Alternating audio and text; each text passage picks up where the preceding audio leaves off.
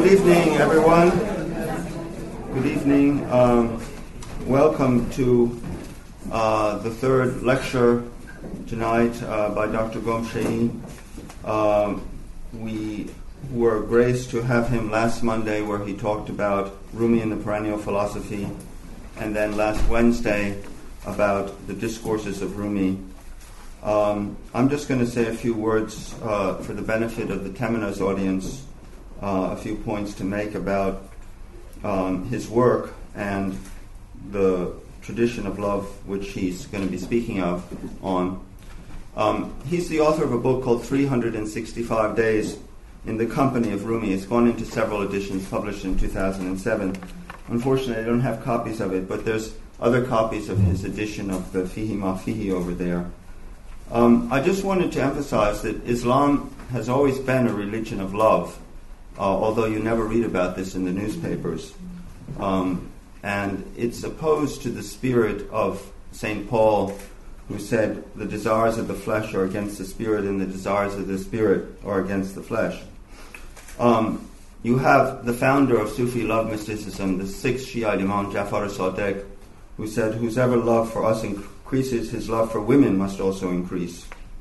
And whosever love for women increases, his faith also increases. So you have this theory of romantic love in Islam from the very beginning, and then you have the theory of divine love with Rabi in the 9th century, 8th century, and then you have Muhasibi, the great psychologist, writing about the inner states of the heart, and he wrote a separate book on love. And you have Sumnun al-Moheb, Sumnun the lover, again in the early 10th century, who said that love is the principle of the spiritual way. And then you move to the school of Baghdad in the 10th century, and figures such as Nuri, who used the word passionate love, Eshq, to refer to God, and Hallaj, who equated love with the divine essence. And this then entered into Islamic philosophy, into Avicenna's treatise on the essence of love, where he adopted some of Hallaj's ideas. And then in Spain, you have Ibn Khaz writing the ring of the Dove, and it's a sort of a book on romantic love in the Arabic culture in Cordoba in the 10th century, which influenced the art of courtly love by Capellanus later on, and directly entered into that tradition of courtly love, which you're going to hear about next month from Andrew Fessardi, who's talking on courtly love and sacred love in Dante. And then you come to the 12th century with Abu Hamid Ghazali, who wrote a whole separate book on love in his revivification of the sciences of religion, and his brother wrote the first mystical treatise in Persian on love, where human and divine love are ambiguous. You don't know the difference between them, so there's no dichotomy between them. So this school of love basically blossoms with Rumi, which Dr. Gomshei is going to speak about tonight. And he's one of the few speakers that I know of who can synthesize these various systems and theories of love into a coherent sort of worldview. And he can tell you, and you can ask him afterwards, the relevance of these doctrines to the art of courtly love that you find in Europe in the 12th and 13th century. And the last point I want to make is that for members of the audience that don't read Persian, he's written a fabulous essay which is called The Principles of the Religion of Love in Classical Persian Poetry, which is the opening essay in a volume which I edited. It's over there on the table if anyone wants to buy it, which is called The Religion of Love in Classical Persian Poetry. Hafez and the Religion of Love in Classical Poetry.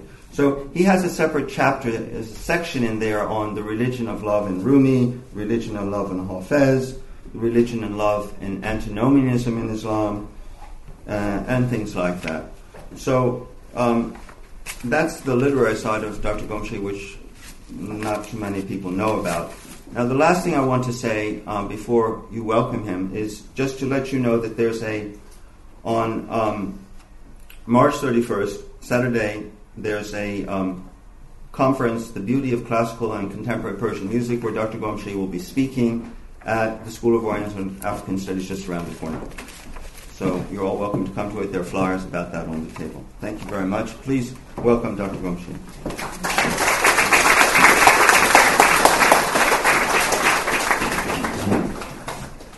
Good evening, ladies and gentlemen.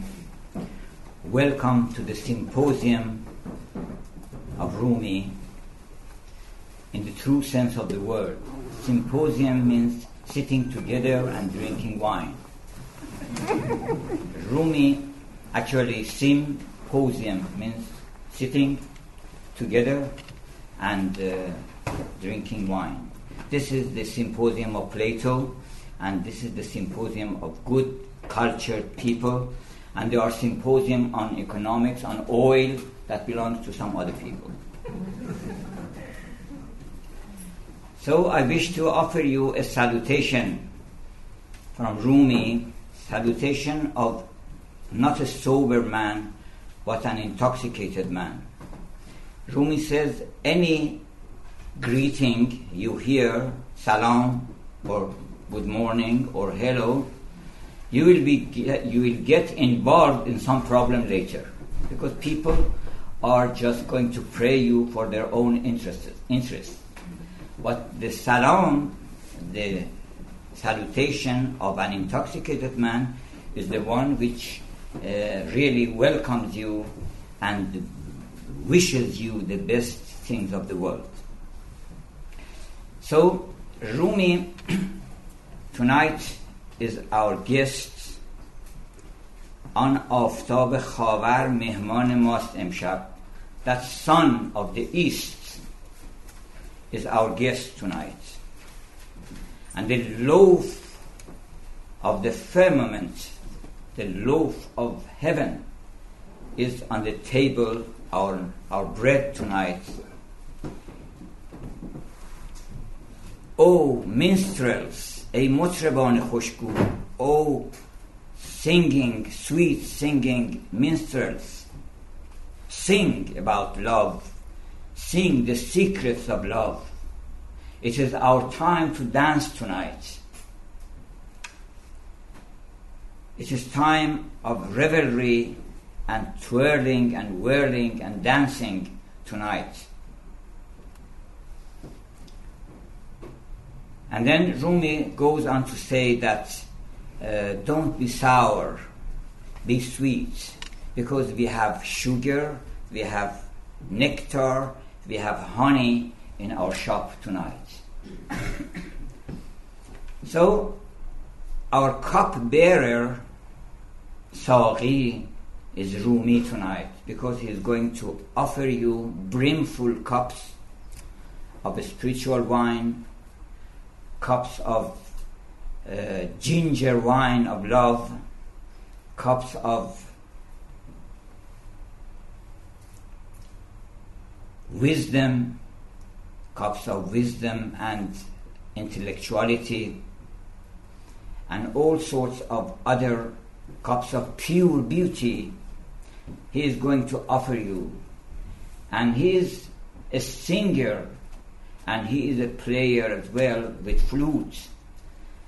So he is going to tell you a long, long story of 25,000 couplets. It is just, there are many, many stories within, but all is the story of love. نی حدیث راه پرخون می کند، قصه های عشق مجنون می کند. This flute of mine is telling the story and the complaints and the sweet pangs of love all through the Masnavi, all through the work, and all through his sonnets as well, his lyrics, and all through, as I said, discourses. Love is not one of the topics of Rumi alongside with other topics. It is the main theme of all he has said. And he says, Masnavi ma dukan wahdat ast. Our Masnavi, or our rhyming couplets belongs to Rumi, something like blank verse to Milton. You see, Masnavi, when they say it's a pattern. So, but since Rumi has mastered the form, so when they say Masnavi, it means not general meaning, but Masnavi of Rumi. Just as when we say the blank verse, it means Milton, it's Paradise Lost. So the Masnavi is the story of love. The sonnets are the story of love. And Rumi is a man of love. If you ask him, whatever you ask him, he would answer with some flavor of love. He is the Solomon. Rumi is the Solomon sitting on the throne of ruling all demons, of ruling all evil, all giants. He has trampled all of them, and he has enfettered and enchained all of them. He is like David, whose love is 100%. You have heard the story that David had 99 wives, and he was still for another one. Rumi says, I am David. He is right, and I am like David, because love is 100%. Love is not 99%.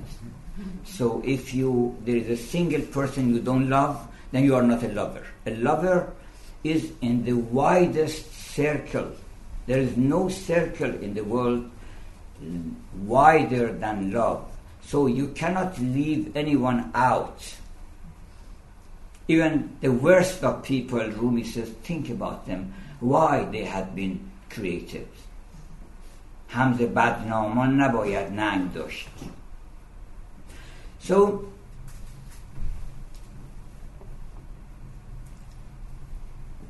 love for Rumi is the key. He says, a bunch of key to open all locks and all padlocks. Whatever you are barred behind, you can open it with the key of love. What is religion? Whatever question, whatever philosophical discussion, whatever psychological discussion, ethical discussion, aesthetic discussion, they are all brightened by the light of love. For example, religion. What is religion? Religion is love. My religion, Rumi says, I am not a Muslim. چه تدبیره مسلمانان که من خود را نمیدانم. What can I do, O Muslims? Because I do not know myself. I do not recognize myself. نه گبرم نه مسلمانم نه هندویم نه ترسایم نه گبرم نه مسلمانم. I am neither a Hindu nor a Muslim nor a Christian nor a Jew. I am none of them. I am neither from the earth nor from heaven nor from here nor from there nor from east nor from west. I belong to my beloved. So the question of ethics, what is ethics? Ethics, you don't need to learn certain virtues and try through certain practices to follow certain virtues and become a virtuous person. But you have to be a lover. And when you are a lover, then you are like your beloved. هر که او همرنگ یار خویش نیست عشق او جز رنگ و بویی بیش نیست. A person who has not the same color, has not the same harmony as his beloved, then he is a liar. He is not in love. When you are in love with the universal love, you are in love with the creator of the world. You are in love with the source of all beauty, all goodness. So how can you tell a lie? How can you do anything which is below your dignity? You are so high. You are the king of the world. You are a lover.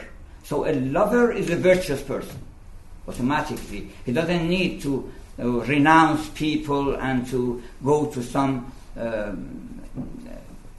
solitude and to recite certain names or to say some prayers.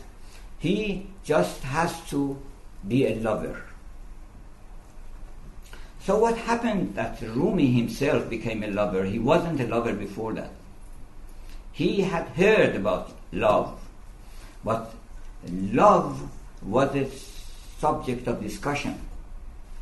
I told you the story, I repeat it here again, that when they asked, what is the lion? He said, this is lion, L-I-O-N, this is lion. They said, this is some letters, this is not lion. Then he said, oh, this is the lion. He started painting and depicting the picture. And they said, this is the lion. He said, no, if you beat it, it doesn't move. So it's not a lion. Again, he took them by the hand and brought them to the woods, and he showed them the lion over there. He said, that is the lion. They said, no, this is not the lion. He said, why? What is the lion? They said, the lion is the one that devoured you. So far as you are discussing about love, so far as it is a question, it is a psychological, philosophical, or it's a topic, it has to devour you. It has to be experienced. You have to change your mind. You have to change your state of consciousness. Love is a state of consciousness. And it depends, of course, love has different degrees, but the higher the degree, of course, the greater the man. Until you first, when you are born, you are in love with the milk of your mother. And then you are in love with something else, higher and higher and higher. And then, gradually, you come to know that you should not limit yourself to any particular limited beloved, while you can have the whole. عاشق کل است و خود کل است او. He is the lover of the whole, the lover of the universe, the universal. So, if there is a poem by Rumi that عشق گردی عشق را یابی جمال. If you want to understand everything, you have to become that thing, because man is what he thinks.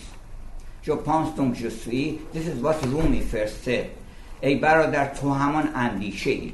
You are what you think. If you think of the garden, you are a garden.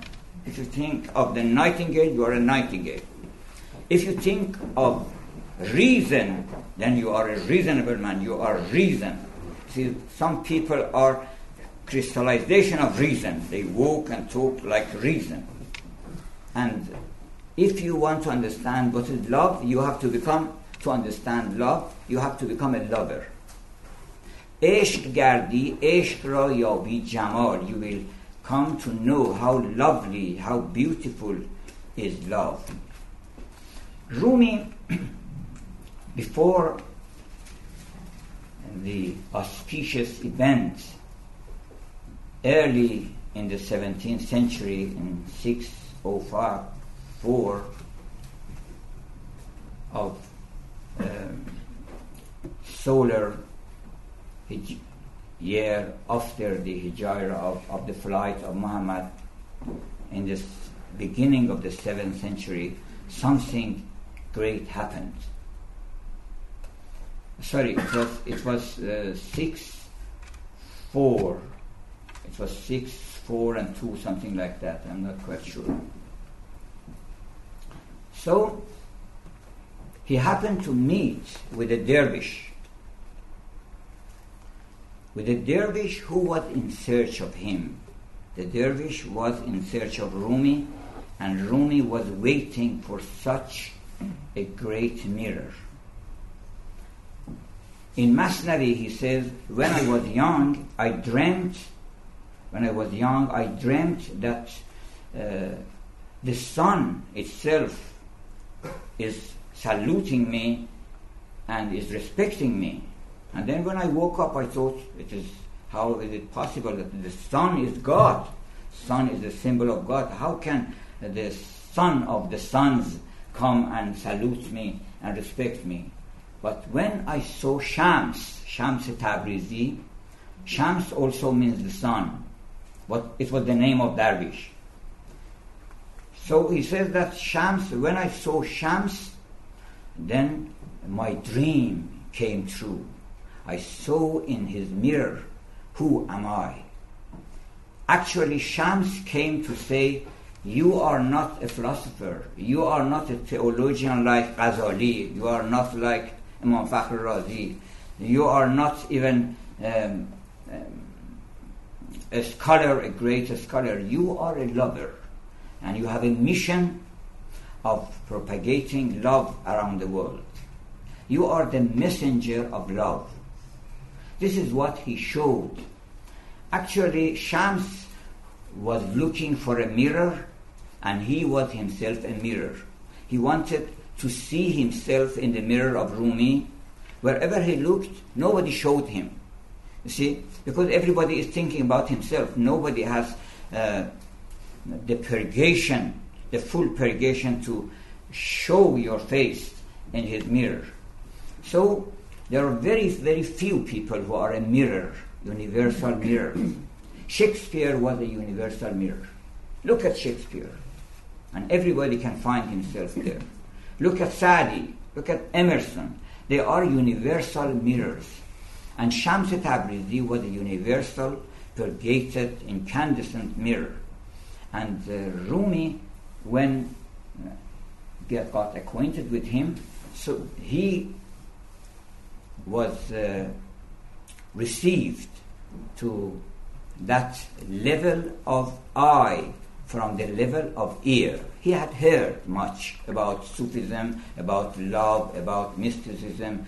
He knew much. He was a scholar. He was a great man of knowledge. But he said, Gusham Shenid, I had heard much about the story of love, the story of faith, as he says.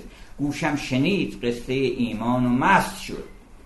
Even I heard the story of faith and love. I became intoxicated. What would happen if I see? So I want someone to show me. And Shams was the one who showed. Some people ask, what did Shams tell Rumi? What discussions they had? It wasn't a question of words. It wasn't a question of hearing. It was the question of vision. It was the question of seeing. So he raised Rumi, Shams raised Rumi from the level of hearing to the level of seeing. He brought him to the window and said, well, you are looking for that. That's it, sitting there. بر لب پنجره سما, near the window of music. Music is also a mirror. In the mirror of music, you can see what you have heard. Music is not recollection of the memories of the past. It is recreation. You see that. You find yourself again in the gathering which you have lost. So, پنجره شد سما سوی گلستان دل. He brought him to the window and said, آن است آن یکی. That single one you are looking for is this. And this is all. It's all that happened. He changed the state of consciousness of Rumi.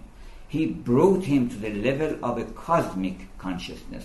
He gave him a consciousness of the whole universe.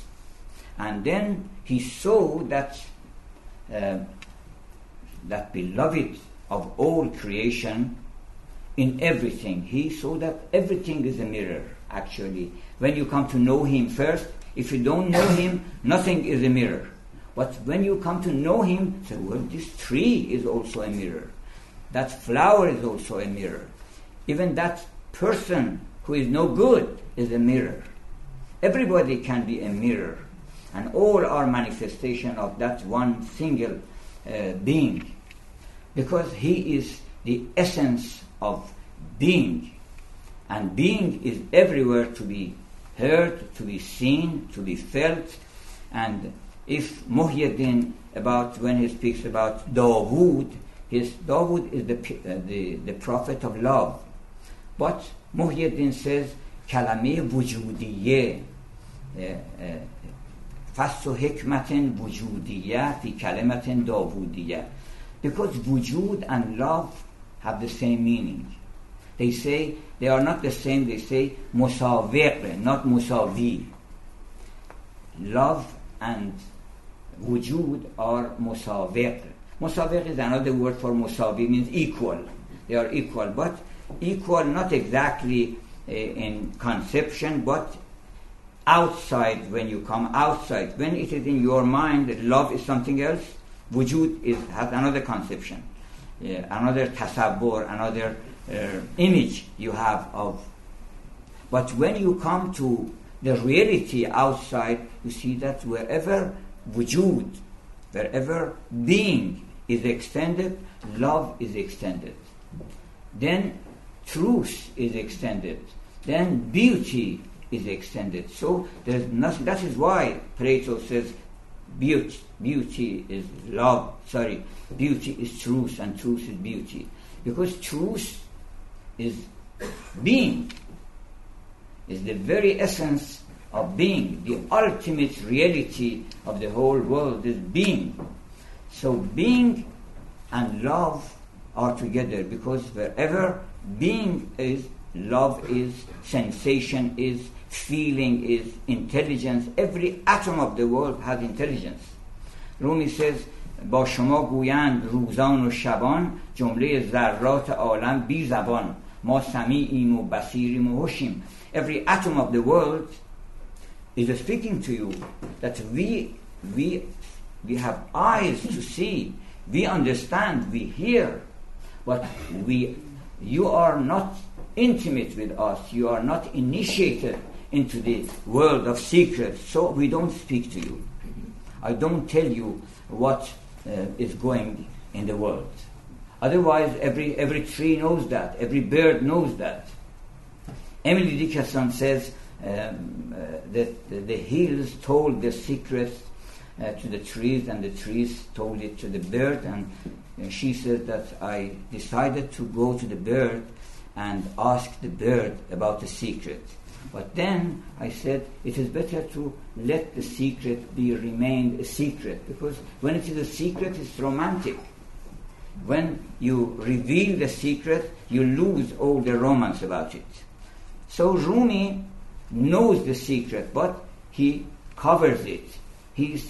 Because he says, اگر از عام بترسی که سخن فاش کنی, if you are afraid of mediocre people, of ordinary people, to reveal the secrets, سخن عام، سخن خاص نهان در سخن عام بگو. Then that's special words that belong to the elite. Hide it in the ordinary speech which you are giving to the mediocre. And even if you are afraid of that, then you can speak in music, you can sing. Singing is a little bit more in veil than the secrets of philosophy, the secrets of mysticism, because music is the most under the deepest and thickest veil for ordinary people, of course, for the mediocre. Now let me read one poem from Rumi. He is showing, he is expressing himself, what happened to him when he came to know Shams.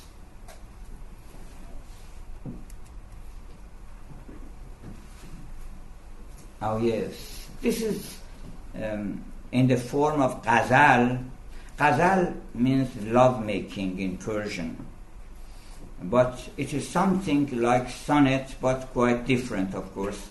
But it is no more than about 20 lines, no less than 7 lines, between 7 and 14 or a little bit more. But it has a special rhyme scheme that it has only one rhyme all through the sonnets, unlike sonnets of Shakespeare, which have different rhyme scheme, different rhyme pattern. But the wonderful thing about it is the rhythm. He wants to say what happened to me. And now he has to choose a rhythm full of life, lively, full of energy, and full of music, and with a high tempo, something like allegro, you could say, dum da da dum dum da da dum dum da da dum dum da da dum dum da da dum. This is the rhythm. Dum da da dum. You can dance with it. زنده بودم مرده بودم زنده شدم گریه بودم خنده شدم دولت عشق آمد و من دولت پاینده شدم. I was dead, I became alive. I was weeping, I became laughing. The power of love, which actually means the fortune of love and the blessing of love. دولت عشق آمد و دولت is something more than power.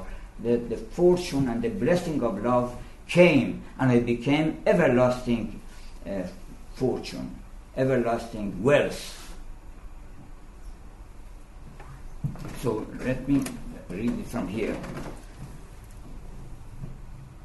My eyes is satiated, دیده سیر است مرا, because I don't need anything more. I'm full. My eyes is satiated, my soul is bold. No one is more courageous than Shakespeare. Sorry, of course Shakespeare is also that much courageous. He speaks like a king.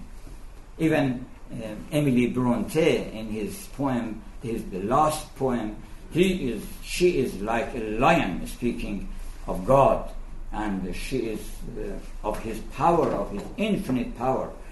I think they all have experienced the kingship, the lordship of love. So my eye is satiated, my soul is bold, I have the heart of a lion, I have become shining Venus. He said, he means Shams. Shams, when he came to Rumi, he said, well, what are you doing? You have gathered people around you and you have become a candle and showing yourself off all the time. You have to be a butterfly. Leave the candle. You are now in the state of being a butterfly. You have to turn around another person. So he said, you are not mad. You should be mad. At first Rumi said, at the beginning of every month, for 3 days I become mad. Because in Persia they believed that men have their own monthly period. Every beginning of the month, for 3 days they become mad. So don't trouble them at those 3 days. See, Rumi says, but for me, every day is the beginning of the month. So I'm all through my life I am mad. It is not only the 3 days. He said, you are not mad. You are sober. You are discussing this and that. You are wasting your time about unimportant things. He has a story that once somebody gave a slap on another person and ran away. The man ran after him and got him by the collar and said, why are you beating me? I have to beat you back. He said, okay, you can beat me back, but I have a question. At first, answer my question, and then you can beat me. He said, what's your question? He said, I want to know, when I slapped on your back, there was a sound, a throb, something. So I want to see whether it was from my hand or from your head. And the man said, well, you are idle. You can think about it. I have under pain. I will not think about it. So a person who has some pangs of love, then he would not think about such meager things, such idle things, such unimportant things. He just goes to the heart of everything. He doesn't ask whether Quran, they discussed and killed each other people for nothing. for prejudices that whether God, when he gave this book of the Quran to Muhammad, whether the book was before that existing in the library of God and then he chose it, or he created the book at the time. It is the question. It is the question of an idle person, a non-lover, a person who is in love. Says, where is my beloved? I want to see her. I want to move towards her. Who knows the address? Who knows the email? Who knows? This is the question, the good question, when you are with your beloved. In another story, Rumi says, when once a man was received in audience of his beloved. The beloved said, well, okay, you can come and see me. And then he came and sat somewhere very politely, and then he brought out his booklet from his pocket and started reciting some sonnets. The beloved smiled and said, at this time, it is the time of love-making. It is not the time of reciting poems. It is not the time of... this is wasting of time. At the time when you are received, when you are in union with your beloved, it is waste of time to read poetry, to read... These are all for the time of separation. Music is for the time of separation. When you are separated, then you are just bemoaning and singing, oh, where are you? And I want to see you. But when you are with the beloved, it doesn't mean anything. So, you are not, he said, you are not intoxicated. Yes, I went and became mad. I became bound in shackles. So I put chains on myself. I became mad. He said, you are not intoxicated. Go for you belong not to this party. I went and became intoxicated. I became overflowing with joy. He said, you are not slain. You are not drenched in joy. Because when you slay yourself, when you kill yourself, killing in the sense of you just destroy all selfish desires, that is killing oneself. Rumi says, if you kill yourself, then there is no other enemy against you. Everybody else will be friend of you. So that is one single enemy you have, and that is yourself. So Shams said, and that is the source of sorrow, because you are selfish, you have to suffer so much sorrow and trouble. You cannot enjoy. You remember in the story of Pilgrim's Progress, that when he threw his load from his back, he was beside himself with joy. So you should be drenched in joy, and you are not. So you have not slain yourself. There is another story in Masnavi that once a beloved asked his lover. He wanted to test him. He said, do you love me more or yourself? And whatever answer he would give, he would be the loser. Because if he said, I love myself more, then he would lose. Even if he said, I love you more, then so you love two things. You love yourself and you love me. How can you love two people at the same time? So the lover was very intelligent, very, very clever. He said, well, I so much annihilated myself in you that I feel one with you. If I love myself, I love you. If I love you, I love myself. You see, that is what Rumi actually gives yourself back to you, because you need yourself. You need to have your independence. You have to have your pride. So if you completely kill yourself and you don't get it back, you don't revive it, Rumi revives it for you. He said, yes, you can be a lover and all your being is your beloved. Yourself, you can love yourself because yourself is nothing but your beloved. And you can love all your beloved because your beloved and you are the same. Actually, in romantic love, in erotic love, in love, of course we usually say romantic when we mean it's been between a man and a woman. Rumi says it is not love until they unite together and become one. If a man and a woman become one, then that's God. It is neither a man nor the wife. It's God. مرد و زن چون یک شوند آن یک تویی چون که یک ها محو شد آنک تویی. So when you deny yourself and she denies herself and you are united in love, then that is God. That is sacred. That is why love-making is sacred when it is true love-making, when it is far from selfishness. When it is selfish, it is skin deep.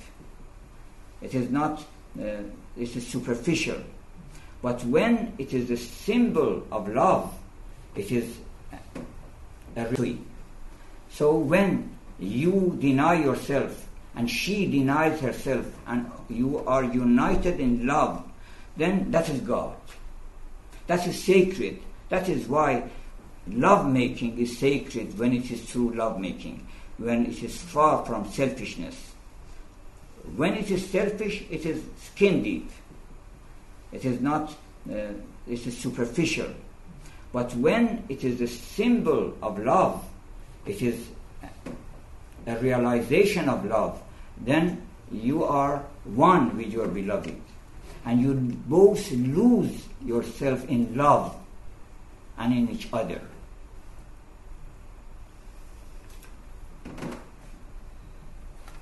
So he said, you are not slain, you are not drenched in joy. Before his life-giving face, I became slain and cast down. He said, you are a clever little man. Cleverness is one of the qualities of the devil. Shaitan is very clever. He knows everything, and so that is why people who go to paradise are not very clever. Rumi says the idiot people go to paradise. It doesn't mean idiot in the true sense of the word, but idiot means they are simple-minded people who do not devise plannings and think about this, think about that, how I can manage this, how I can manage that. They just leave themselves to love, and then they do their job of lover. You are a clever little man, drunk with fancy and doubt. I became a fool. That is the wise fool. Shakespeare has offered so many of these wise fools. You enjoy them, you see, how wise they are. I became fool, I became straitened, I became plucked up out of all. He said, you have become a candle. The Qibla means the Kaaba of this assembly.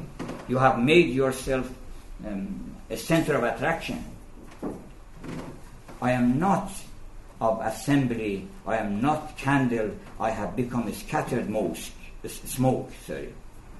He said, you are a sheikh and a headman. Even he said that you shouldn't be a sheikh, a guru, that people come to you and respect you, and you see, because you become the devil, you become shaitan when people respect you, and then you enjoy. It is said that Abu Sa'id, the great Sufi, happened to see his own self in a dream. He saw that so fat. He said, what do you eat that you have become so fat? He said, I eat respect of people, which is done to you. That is my food. Your pride is my food. I become bigger and bigger and thicker and thicker. He said, I am not sheikh, I am not leader, I have become a slave to your command. And later Rumi says, no sheikh calls you to himself. He never says, come, I am your sheikh. He doesn't believe in himself as a sheikh. He knows himself the lowest of men. You have heard the story of Zunnun, that once it happened that there was a famine in the city, there was no rain. And suddenly they saw that Zunnun, the great Sufi, ran away from the city. And then it rained after a couple of days. And then somebody asked him, why did you run away from the city? He said, I had heard that sometimes God does not give his blessing to some people because of one bad single person. So I thought that I might be that. So I left the city, that if it is because of me, God would bless people. So they don't consider themselves to be anything of great importance. Greatness is not from the people, it's from God. Great men understand it. No great man is proud because he knows well that this greatness is through him, not of him. So if they understand, they would not become a sheikh, they would not let people kiss their feet, and they would accept no ceremony for themselves to see them. You have to walk like this, you have to talk like that. They wouldn't. Muhammad was free from all these things. He was free. He had no signature, no ceremony to see him, to talk to him, to be his friend. He was a good friend.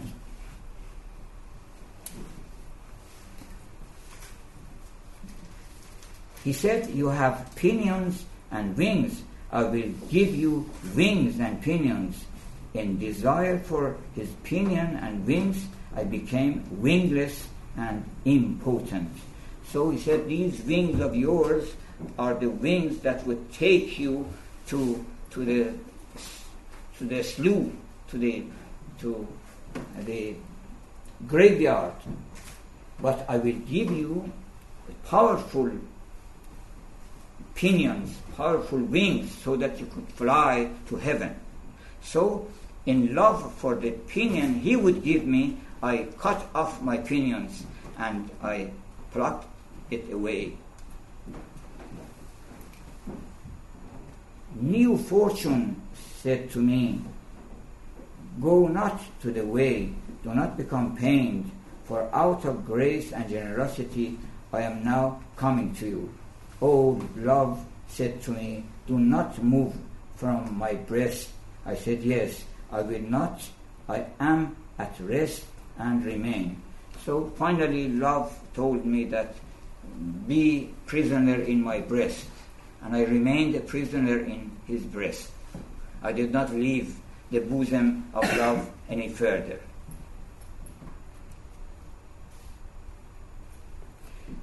Here I just read it through because it's quite clear. Love came and went again, like blood within my flesh and vein.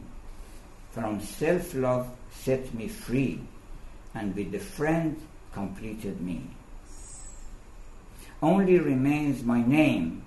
I have only just one name. Everything else has been annihilated, have been destroyed. My being's every particle the friend took for him, for his claim, and so the friend became my whole. That is the story, that gradually I went and went and went, and he came and came and came, or she, you could say, because she, in Persian literature, God is depicted, is the image of God on the earth is a woman. And Rumi says, actually a woman is not created. She is the creator.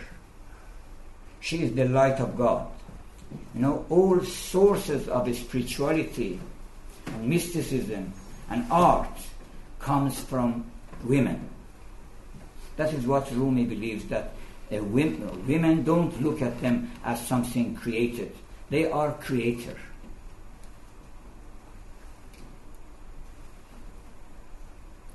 Our bark before love's breast sailed from the bourne of death. Love's wine when hearts unite, illuminate our night. Wherefore with that same wine, blessed by this face of mine, until death's dawn shall break, my thirst I'll never slake. Means it is insatiable. Other wine, you drink a cup or 2 cups or 3 cups, then you can no longer drink. And after a time, you have headache and things. But in spiritual wine, you can drink and drink and drink and be a constant be in constant intoxication. ای بی خبر دل لذت شرب مدام ما. Hafiz says, you are not aware of our constant and continual drinking.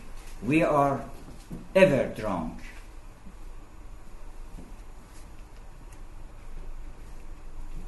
Now this is another poem.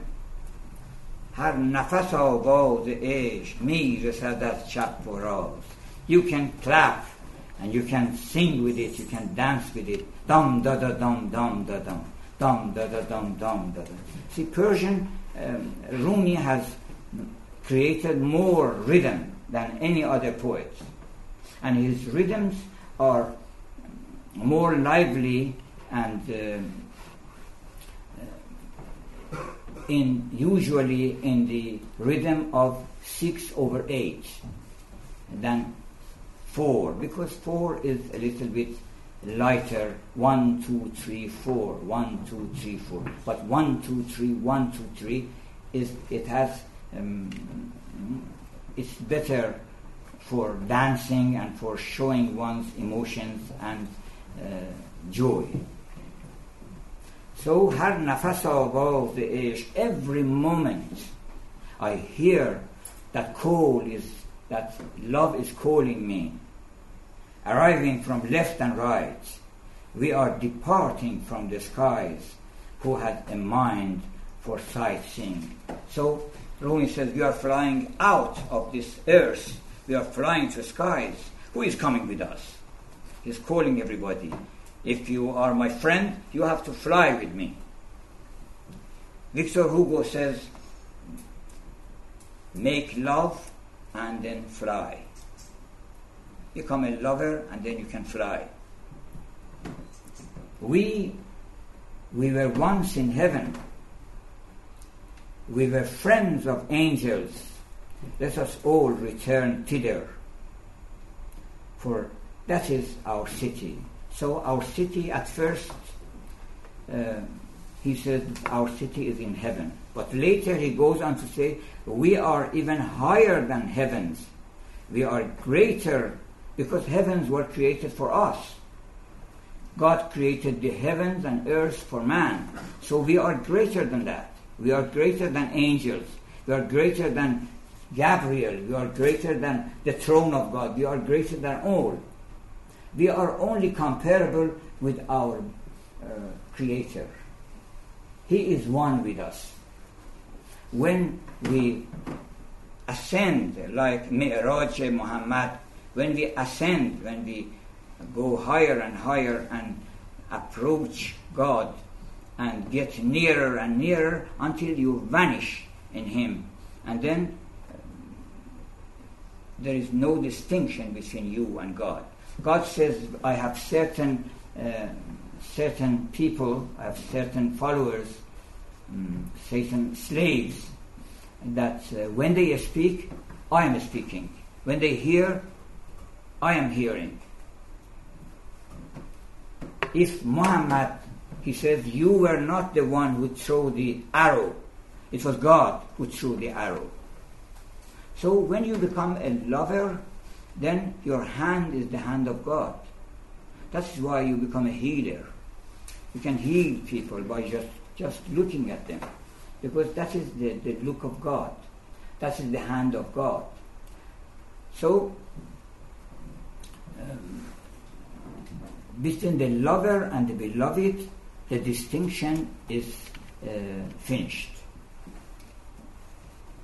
Your luck is, how far is the world of dust from the pure substance? Upon what have you alighted? Load up. What place is this? Load up. He is calling everybody that this is not a good place. This is kharabat. This is a ruined place. So this is not a good abode of exile. We have to leave this place towards heaven.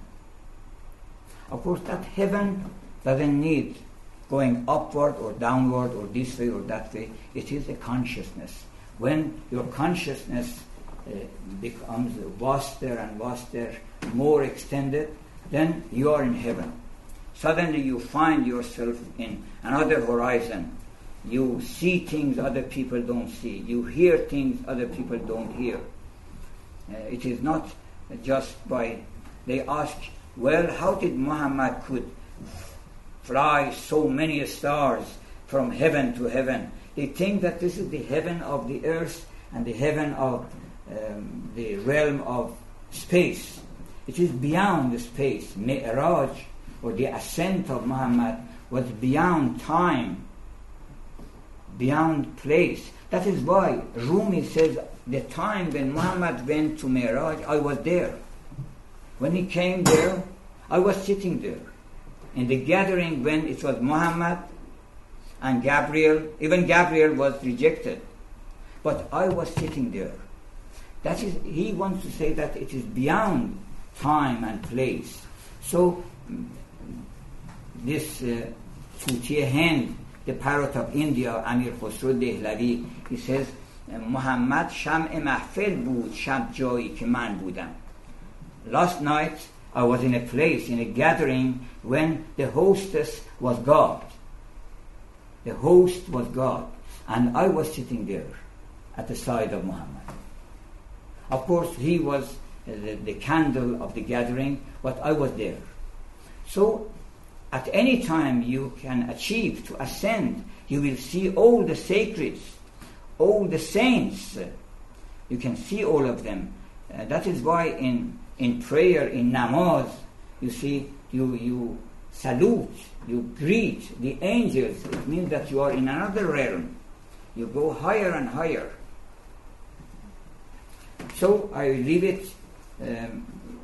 Later we will give you a collection of these poems in paper. The last line I read, the wave of Alas came along and caught the body's ship. When the ship is wrecked once more, the turn of union and encounter will come. See, this word Alas is at the heart of Persian literature. If you can choose, you want to choose just one word, the richest word in meaning is Alas. Because Alas is the covenant made between God and man. And the story is that, according to the Quran, that once God gathered all sons of Adam who were not created still, but they were present in his presence, in the presence of God. Gathered them, and he showed himself to them, that look at me, and then asked, am I not your Lord? Am I not your Lord? Alastu, am I not? Alast means, am I not your Lord? They all said, yes, yes, of course, you are my Lord. And Rumi says, when we come here, some people remember the word Alast. Remember what happened in the Alast. Even if we remember, we would say, yes, yes. When there is marriage in Iran, of course, everywhere, they say, Bale, yes. Do you accept to be the wife of such and such person? And she would say, yes. So this yes, and the man says, would you like to marry this lady upon such and such conditions? He would say, yes. This yes is the same yes as we said, because that lady is my Lord. I would say, am I not your Lord? Am I not the one all sorts of blessings come to you? Am I not the center of your house? Am I not the light of your house, the warmth, the fire of your house? Am I not that? And then say, yes. So Rumi has given many different interpretations of this word alast, which is the remembrance, the memory of love, that once we fell in love with him was the day of alast. We had the cup of wine of alast. That is why they say the wine of alast. When you remember the story, that once we were in the presence of beauty, in the presence of goodness, in the presence of truth, and he said, am I not your Lord? Of course, because beauty is your Lord, because truth is your Lord. Untruth is not your Lord. It would not help you. Good is your Lord. Badness and evil and hatred, they are not your Lord. So you have once said yes, and now you say no. I don't accept your lordship. But I am surely your Lord. So there is another story in Masnavi about this alast, that when Joseph was thrown into the well, you remember the story of Joseph, according to the Quran, the brothers, the jealous brothers, the envious brothers, they throw him just because he was better than them, because he was so beautiful, both outwardly and inwardly. So they throw him in the well. But the moment he went down, like Alice, he had a free descent. He was brought down to the end of the well with Gabriel. Gabriel brought him down. And then he heard Joseph said that, oh, don't be sorry about that, my beloved. I put you here, but from here you will become one day the king, and you will see your brother, and you will show them what they have done, and you will make them ashamed. Actually, when Joseph was the king and the brothers came to him, he was so delicate in his heart, he was so merciful and so good that he didn't tell them, why did you throw me? But he dreamt that he would become the king.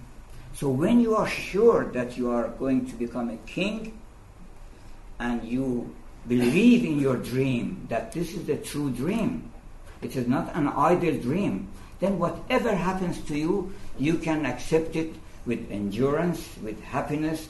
You would not be sorrowful about anything, because you are sure that you are going to come out, you are going to go back to Egypt, and you are going to become a king. So a person who knows the end, is happy. There is a funny story about two people, two friends, where they were looking at a film. In the middle of the film, there was a horse race. There was a white horse and there was a black horse. One of them said, okay, I would give you $1,000 if the White House wins. And the other said, okay, if the black one is the winner, you have to give me 1,000. And if the white one won, I will give you $1,000. When the film went on until it was proved that the white horse was the winner. The man brought him $1,000 and said, "Here you are, I lost, and you are the winner." The man looked at the money, the $1,000, and said, "Well, I can't take it. It doesn't go down." Because I had seen the film 3 times. So I can't accept it because I knew that it's sure. The other person said, "Don't worry about it. Take it and be happy. I'll give you the 1,000," because I had seen the film 5 times. But I thought that maybe this time the black one or the white one. This is what people do actually. They know that the end of good is quite clear. The story of the good man and the story of the bad man, we have read about it. We know about it, that he is not going to be the winner. The good ones are going to be the winner. The lovers are going to be the winner. So the film is quite clear at the end of the story, is quite clear. How is it that people, what so many times they read in history, they have read many times, not 5 times, 50 times, that such and such, they know the story of Richard III, Richard II, they know the story of so and so. They have seen with their own eyes, they have read about it, but still they just think that this time I will win, I will ravage people of their rights, and I do so and so, I will kick this one, I will kick that one, and then I will win. You are not going to be the winner.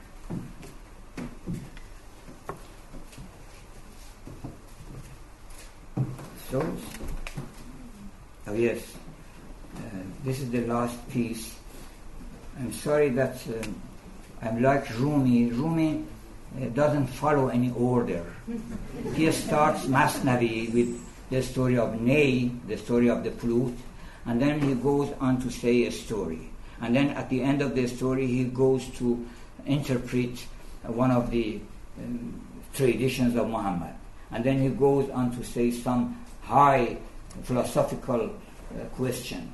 And then he goes on from everything, he suddenly has a digression. Of course, these digressions, it is not abrupt, but he is telling you the story of the parrot. The merchant was going to India, and then so he invited all his friends and family and said, "Everyone can ask me something to bring for him from India." So his son, his cousin, everybody asked him something, that bring me this, bring me that. And then he had a parrot. He asked the parrot, "What would you like me to bring for you from India?" The parrot said, "Well, I have a question, of course. I have something to ask you." "What is that? Would you like me some sugar, or to bring you some sugar?" He said, No. When you go to India and you happen to see the parrots on the trees, please tell them this message, that I am here in the cage. Think about me. Please, Yad Yaran Yaro Meimun Bovad. It is very good that people think about each other and remember each other. So think of something so that I would be relieved from this prison. I am in a prison. Is it good that you are free and flying for yourself, and I am here in chain and behind the bars? And then from here, suddenly Rumi goes to the story of man, and he said, "Oh God, you have sent us here. We were free. We could fly here and there, and you had made us prisoner here." You see, so every moment, out of no particular reason, Rumi has a digression to some other. Actually, he is telling you the story of Ayaz. The love of Ayaz is very exceptional love, has made Rumi mad. He says, "Oh Ayaz, your story has made me mad. I can no longer continue telling your story. Now it is good that you come and tell my story." You see, it is wonderful that the poet is calling one of the characters, for example, Shakespeare. He said, "Oh, Hamlet, what are you doing? Now come to me and you help me with writing the other play." He is addressing his hero that, "Oh, Ayaz, I'm torn to pieces. My heart is torn asunder with your love. What sort of love is it that you have?" Because Ayaz was in love with his old shoes. When he came to Sultan Mahmud, he had hidden the old shoes and the old dress with which he had come to Sultan Mahmud.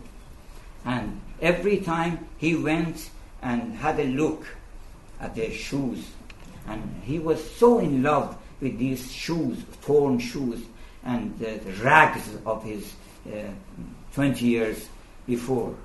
And Sultan Mahmud asked him what is it about, and then he explained. So Rumi has become mad here, frenzied, that what sort of love? How is it that you love this rag? Because we have to remember, we are now sitting here, we have sight, we have thinking, we have all sorts of different faculties, infinite in faculties. What lovely thing God has created, what a piece of work God has created. And now you were clay. Don't you remember that? And now you are proud? Remember that what you have been. Go and look at those shoes. Go and look at your previous states of being. So you see that you are now a king. You can walk, you can talk, you can paint, you can listen to music, you can discuss with your friends, you can reject this, you can accept that. It is wonderful. And you are clay. Just go back and look at yourself. So I will just bring this to an end by some of the qualities of love. Love is an alchemy, first of all, because it transmutes copper into gold, the copper of your being. You become gold. You are copper is not very precious, but gold is precious. So it transmutes, and the transmutation is more than that, because copper and gold are not far from each other. They are both metal. But love can change. Through love, bitter things seem sweet. Through love, bits of copper are made gold. Through love, dregs taste like pure wine. Through love, pains are as healing balms. Through love, torn become roses. Because if you go and visit people who have torn in their feet and try to pick it out, that is the flower. That's the flower of love. That's the garden. That torn is better than a garden. Through love, a prison. Through love, reverse of fortune seems good fortune.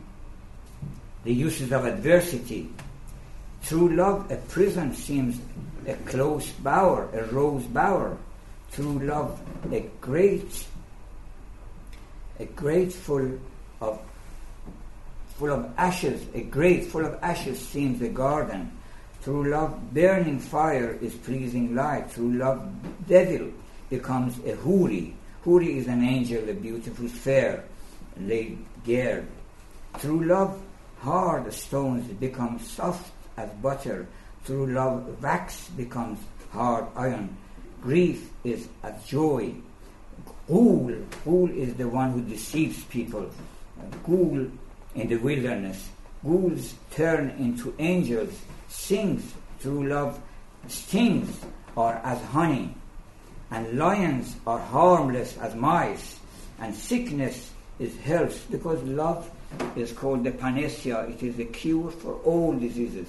It's a cure for avarice, it's a cure for jealousy, it's a cure for hatred, it is a cure for ambition, it's a cure, it is just one medicine that cures all. It is called panacea, a cure-all medicine. Sickness is health. Through love, wrath is as mercy. Through love, the dead rise to life. And through love, the king becomes a slave. And through love, we become immortal. Because Rumi says that is the elixir of life. Love is the elixir of life. And he says that my poetry will someday make you responsible.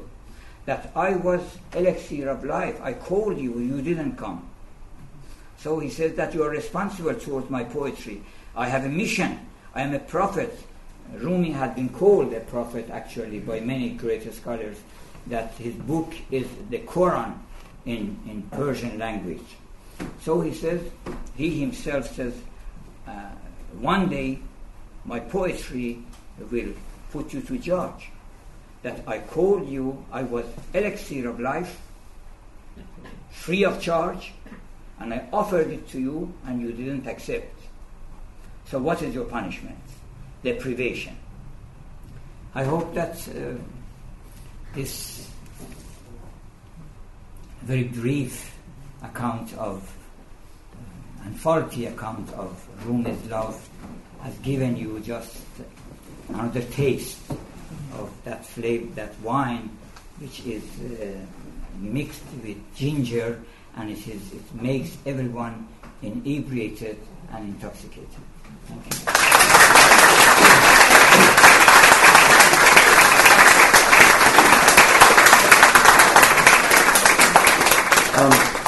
You can see with Dr. Gomshei the profundity of the Persian culture and the amount of coverage that he has of the Masnavi. You know, this poetry that he's interpreting for you, he knows all by heart. And the other commentary that he's given, he also knows by heart. So this is 25,000 lines of an epic poem which he's commenting on, plus the 35,000 lines of these ghazals that he's commenting on. So and these, of course, are poems that all the Iranians know as well. They're as common as nursery rhymes. Everyone knows them by heart, and he's giving them to you with the most profound commentary. And I think we're very indebted to him. So we have time now for, I guess, about 10 minutes of questions. So anyone has any questions, please. Yes. First of all, thank you. That was a real tour de force, so inspiring. As we were speaking earlier, there is tragically a perception in the West for many people that Islam is, suicide bombers, etc. As this talk is going on to the Temenos Academy website, for people who have got this misperception about Islam, would you have a few words that you could say to perhaps encourage them to look deeper, any books or any particular thoughts you might have that would inspire them to look beyond the very narrow misperception? Sorry, I'm a little bit deaf. یه چیز ما بینشی که از اسلام بدیم بینش بسیار بدی هست که مردم میخوان خودشون بکشن با بمب ها و این مفاهیم که امشب بیان کردید اینا چجوری میتونید برای ما بیان کنید که نسبت این حرف ها با اون به اصطلاح اسلام بسیار حشم که همه میشناسن؟ Yes. You see, Rumi says pure love what is Muhammad, and Quran is the book of love, and a faithful man is the one, according to the Quran, whose love for God is utmost, whose utmost love is God, and God loves them and they love God. It is all question of love. So for Rumi, he doesn't say that, okay, let this religion aside and come to the religion of love. He wants to say that the religion of love is the Quran. But people, when they understand it to their own selfish desires, they want to dominate other people, they want to become sheikh, they want to become prince, they want to become a ruler, they want to become rich. So that is why they change the meaning. While the Quran has no prejudice for any religion, I told you that perennial philosophy is at the heart of the Quran, that your salvation is not in prayer, in fasting, in going to Mecca. It is not in that. Your salvation is in three things: believing in God as a lover and creator of the world, and believing in the immortality of the soul, and believing in compensation theory, that if A, then B. You cannot do anything and then run away. You have to be good. So to do the good deed and to believe in God and to believe in immortality of the soul, that is the true way to salvation, according to the Quran. I don't see anything in the Quran that would allow people to be harsh. Even he said that if your enemy is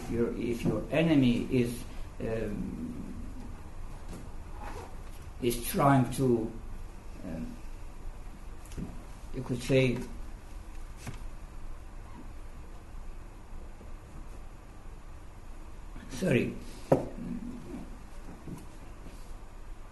if he is against you, if he is swearing against you, if he is accusing you, if they are cursing your God, don't curse their God. Even if they are worshipping idols.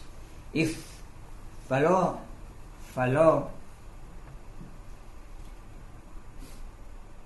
تسبوا الذين يدعون من دون الله.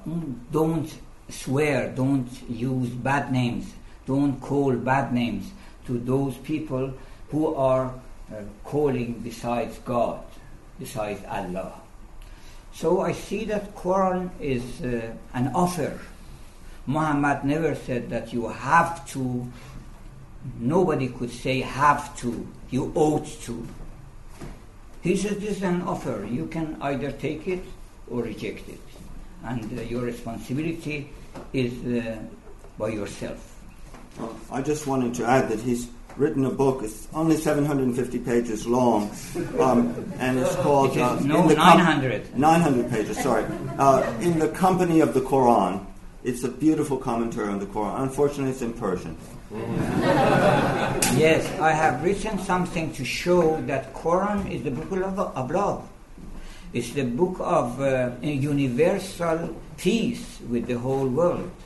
Actually, in one verse, he says, "O people, I have created you in different religions, in different races, in different tribes, so that you will become acquainted with each other."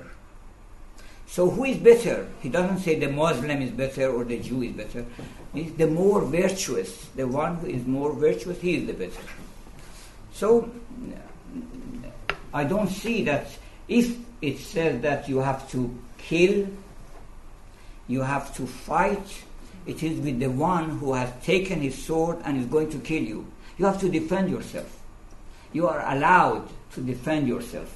But he said that if he throw away his sword, don't take him anymore. Don't discuss with him anymore. Don't go after him to kill him. Because he has just left the war and is in peace. So the moment the other side is ready to make peace, he says, okay, make peace. You don't go on with war, because you have no war with anyone, unless somebody is going to transgress your rights. Thank you. Yeah. Could I just mention, please, that in the introduction tonight, St. Paul was quoted, and I may have misunderstood the reason for the quotation, but it seemed as though there was some sort of opposition being made about Rumi's teaching and St. Paul, but the true teaching of Christ is also universal love. Yes. I didn't quite follow what this reference was in the introduction tonight, because it sounded as though an opposition was being made, when in actual fact, as I say, the teaching of Christ is universal love as well. Yeah. You can answer that the way you like.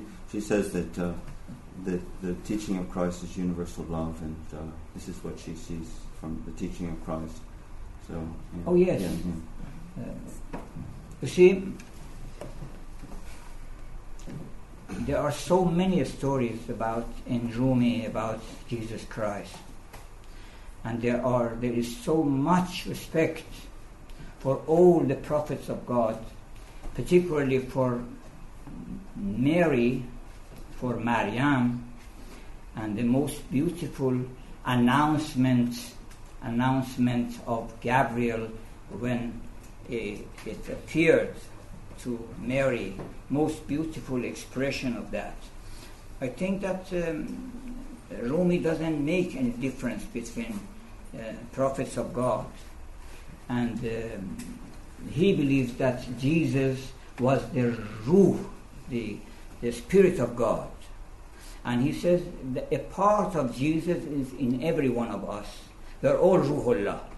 Ruhullah is the title of Jesus in Persian, the Spirit of God. He says the Spirit of God is in all of us, and something of Allah is also in the heart of us.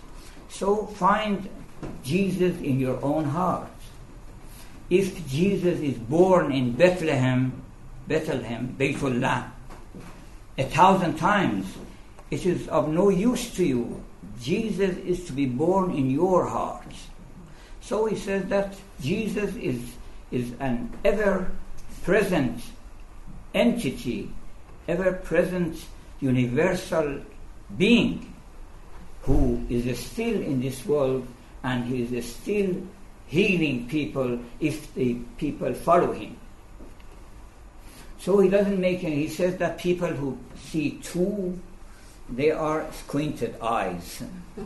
You see?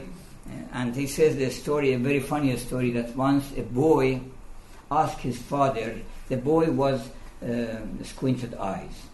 And he said, "Oh, my father, how is it that people say squinted eyes, people see double everything, double image? While I don't see anything double. I see only two moon in the sky. I wouldn't see it four. If it was true, I would see it more. Four moon, while I only see two moon. So they are not right." So Rumi says sometimes he even confesses himself that every now and then I speak of something different just because people are squinted eyes, and I am living among the people. All of them see two. I should say two. It is okay. There are two moon in the sky. He sometimes tolerates the ideas of the people that, okay, if you say that there are two, then there are two. Why there are one? So it is only the double image, the second image. Muhammad and Jesus are one. Well, thank you very much. You can all ask him any questions you have privately, of course. And the next talk will be on Wednesday, March 28th, and he'll be talking on form and meaning in Rumi and aesthetic approach. Thank you very much.